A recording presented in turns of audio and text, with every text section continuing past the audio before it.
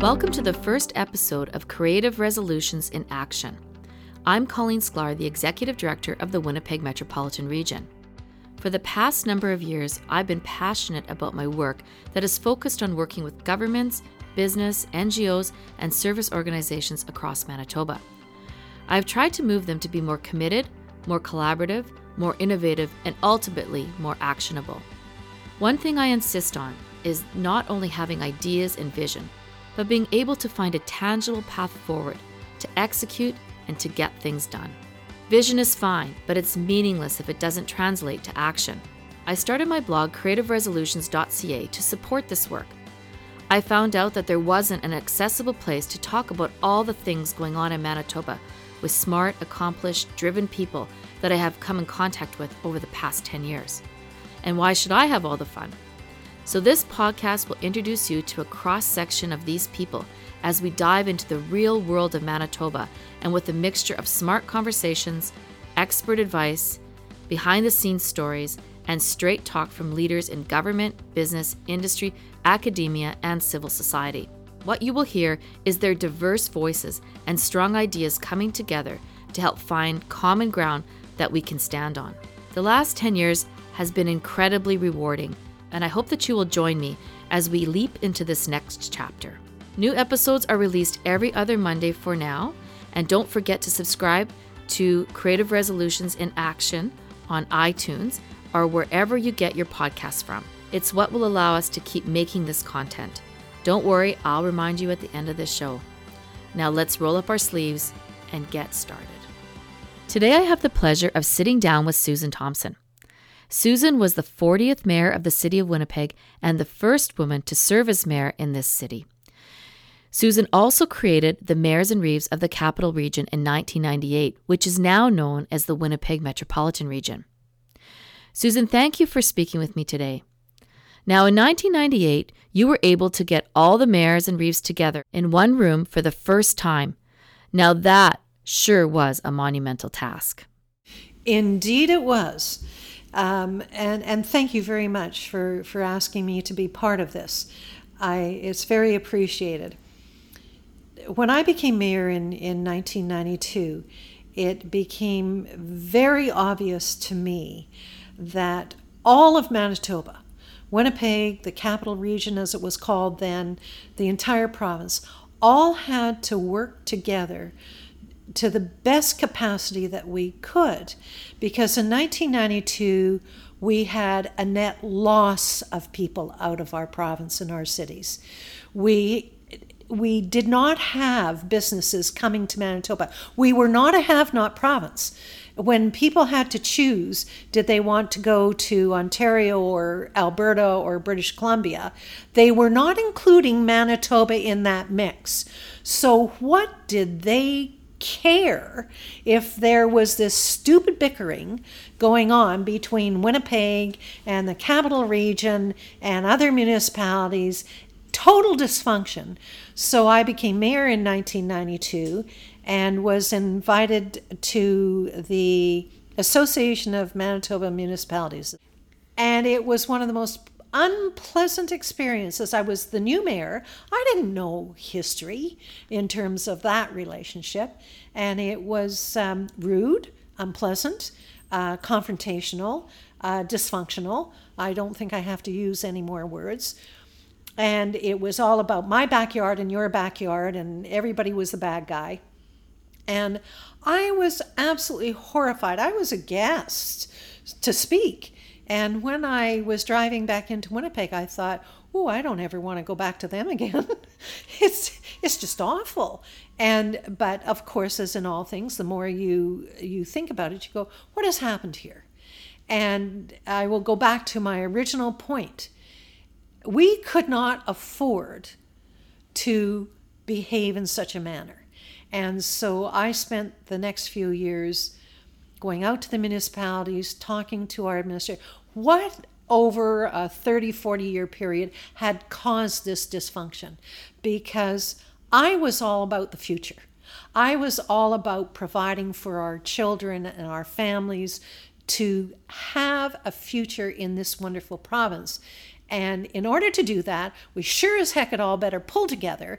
We all better figure out our priorities. How are we going to do it? And how are we going to show the rest of Canada that we're the best place to be? That's just an amazing story, and I can imagine the challenges at the time to bring all those players together. And I look back and I read the documents and I look at all the hard work that went on, and it was incredibly visionary work. Do you think that the problems that you identified back then about not being able to afford it, about people leaving, about not being jobs for our children in the future, have those changed much in your opinion? Let me, if I may, give you a couple of perspectives here. The backyard fights have not changed. Grow up. Get your thinking past you. It's not about you. It's about the future. So instead of this parochial thinking and competition and blaming, get past it and get to what are the processes, the plans, the visions that we can all work together. I mean, honest to God, if you only come up with 3, you're going to come up with something to move forward with. But now we have a bigger problem because we have a world in extreme weather conditions. And in Manitoba, I think we're all very proud of how we can manage blizzards and floods. Thank God it's not hurricanes and all of this. However, we are seeing extremes.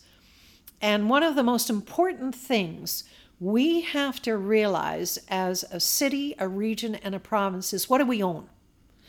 Well, you talked about us being the breadbasket. Well, I would say to you, no, we're the food basket. And what I mean by that is not only are we agricultural, but ranching and all the other food products that we provide to the world. I am absolutely adamant about this, to the world. And as all these extremes in temperature and climate are occurring to us, our most urgent is for us to come together as communities. And how are we going to deal with the drought in the Interlake or the flooding in the Interlake? That's an important area to us. So who in the capital region can be the agricultural research hub? Is that West St. Paul, East St. Paul? I don't know. But figure it out, for crying out loud, because we can't wait to figure out our priorities anymore. We own certain things, and we own being the food basket. And then everybody in this metropolitan region has to figure out at a minimum, what are our top 3 areas of expertise? Where can we locate them? How do we service them? And then how do we build on this so we have a future? These are really powerful words, Susan, because we all know that the extreme weather events are going to cost our communities a lot of money and cost the world a lot of money, and we have to get ready. And we also know that building resilience isn't done one community at a time. It's done through a coalition and a collaborative approach. I guess, Susan, one thing I'd really like to talk with you about is recently there's been a lot of attention at the provincial government and at the municipal government around developing a regional land use, servicing, and infrastructure plan to lead us forward, like a future, a visionary plan. What do you think about that? Well, first of all, it is essential. I mean, again, we're a small little pea in a great big pot. So just visualize that one. The pot isn't very important unless all the peas are terrific, right? So you have to get your plan, your processes, land use, all of that. I mean, come on, that's very straightforward. The issue that's not straightforward is for what? And that has to be a very collaborative initiative amongst the province and the region, and I keep the city of Winnipeg as an entity because I feel that's the appropriate way. But coming together, I remember when I tried to push a vision, I said, 80% of Canadians live in cities.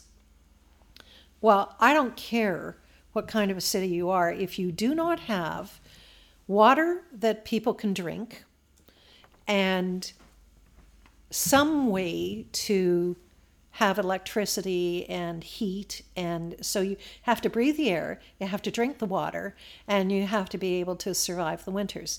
And we happen to have all of that. We're blessed with clean air. We are blessed with our precious water supply, but we're really not giving it its due rewards. And we have hydro. It is our greatest asset, and we just have to protect it. So when you talk about what are the three things we absolutely have to protect, those are the areas. And then you have to come up with what are our natural given economic driving areas and build upon them and have that discussion beyond. When I first became mayor, our sister city of Setagaya, Japan, came to visit us. And he came into my office, and it was a wonderful discussion. But in that discussion, he said to me, "What is your 25-year plan?" Well, I just about dropped dead. I couldn't even get through each day. I mean, I had the media attacking me. I had my counsel after me. I had, I just didn't even know if I was ever going to walk out of the office alive. And so when he said to me, "What is your 25-year plan?" I was stunned. I had produced a 6-year plan for being mayor, but a 25-year plan. And I said, I don't know. And I said, 25 years. And he said, "Well, yes, what you're doing today has already been determined for you." And I just looked at him.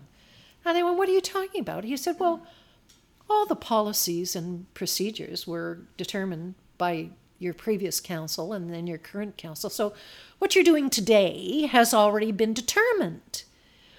He said, "What you have to do is what's tomorrow. And tomorrow is 25 years from now, because you have to look out to see whatever you're planning, what is it going to look like in 25 years? Because a good plan, and I will repeat this, a good plan takes 25 years to come to fruition." So that's what people need to go to the end picture. What is it going to look like 25 years from now? And then start putting in place what you have to put in place to make sure you have that future. So this really is a call to leadership. Oh, absolutely. If whether it be the premier or the mayors or the reeves, if you are not prepared to stand up and be counted on, then you're in the wrong place at the wrong time, because now time has run out. Now you must stand up and you must be counted on. So are we on the right track, pushing for a regional vision and regional plan? Do you think we're on the right track? Oh, long overdue. Well, just one kind of end question we've been asking all of our guests, those that are gracious enough to come and speak with us. One question, and it is, if you could speak to anybody about anything, who would that person be, and what would you say? Well, it was a huge question, because of course you have to process. Oh my goodness me, don't kid yourself. Right about now, I'd love to talk to Queen Elizabeth about what she thinks about Boris Johnson, and she has gone through 15 prime ministers, starting with Churchill. Well, I want to know what she thought about Churchill, and so wow, it was a great question. But then I had to go through what would mean something to the people who might listen to this audio. And I have been to the Nelson Mandela exhibit at the Human Rights Museum, our incredible Human Rights Museum. And I listened to his various videos in that exhibition. So I am going to read to you what I'd like to leave you with today, because in actual fact, I would have loved to have met Nelson Mandela. So to say the least, when I was listening to this one particular video of his, it was profound. And it was a profound experience. One of his quotes, and this is coming from a man who was imprisoned for 27 years. 27 years in a 6x6 cell. 27 years of torture. 27 years of isolation. 27 years of being dehumanized. Simply unbelievable to think of what this man went through. Yet, here is one of the things he said. He said to all of us, I have cherished the ideal of a democratic and free society in which all persons live together in harmony with equal opportunities. It is an ideal which I hope to live for and achieve. Surely, with all of our blessings and advantages as Canadians, we can all come together to fight for our wonderful country of Canada, our wonderful province of Manitoba, and our great cities and municipalities. We absolutely must cherish and protect us. Susan, thanks so much for taking the time to talk with us today. We really enjoyed getting to know you and really hearing your point of view. My pleasure. Thank you. And thank you all for joining us today on the first episode of Creative Resolutions in Action. Please be sure to rate, comment, and subscribe on iTunes or SoundCloud. And join us next time when we'll sit down with Lanny McGuinness from the Manitoba Home Builders and ask him what he thinks is the way to work together to secure our future in Manitoba. Creative Resolutions in Action. Manitobans building strong communities.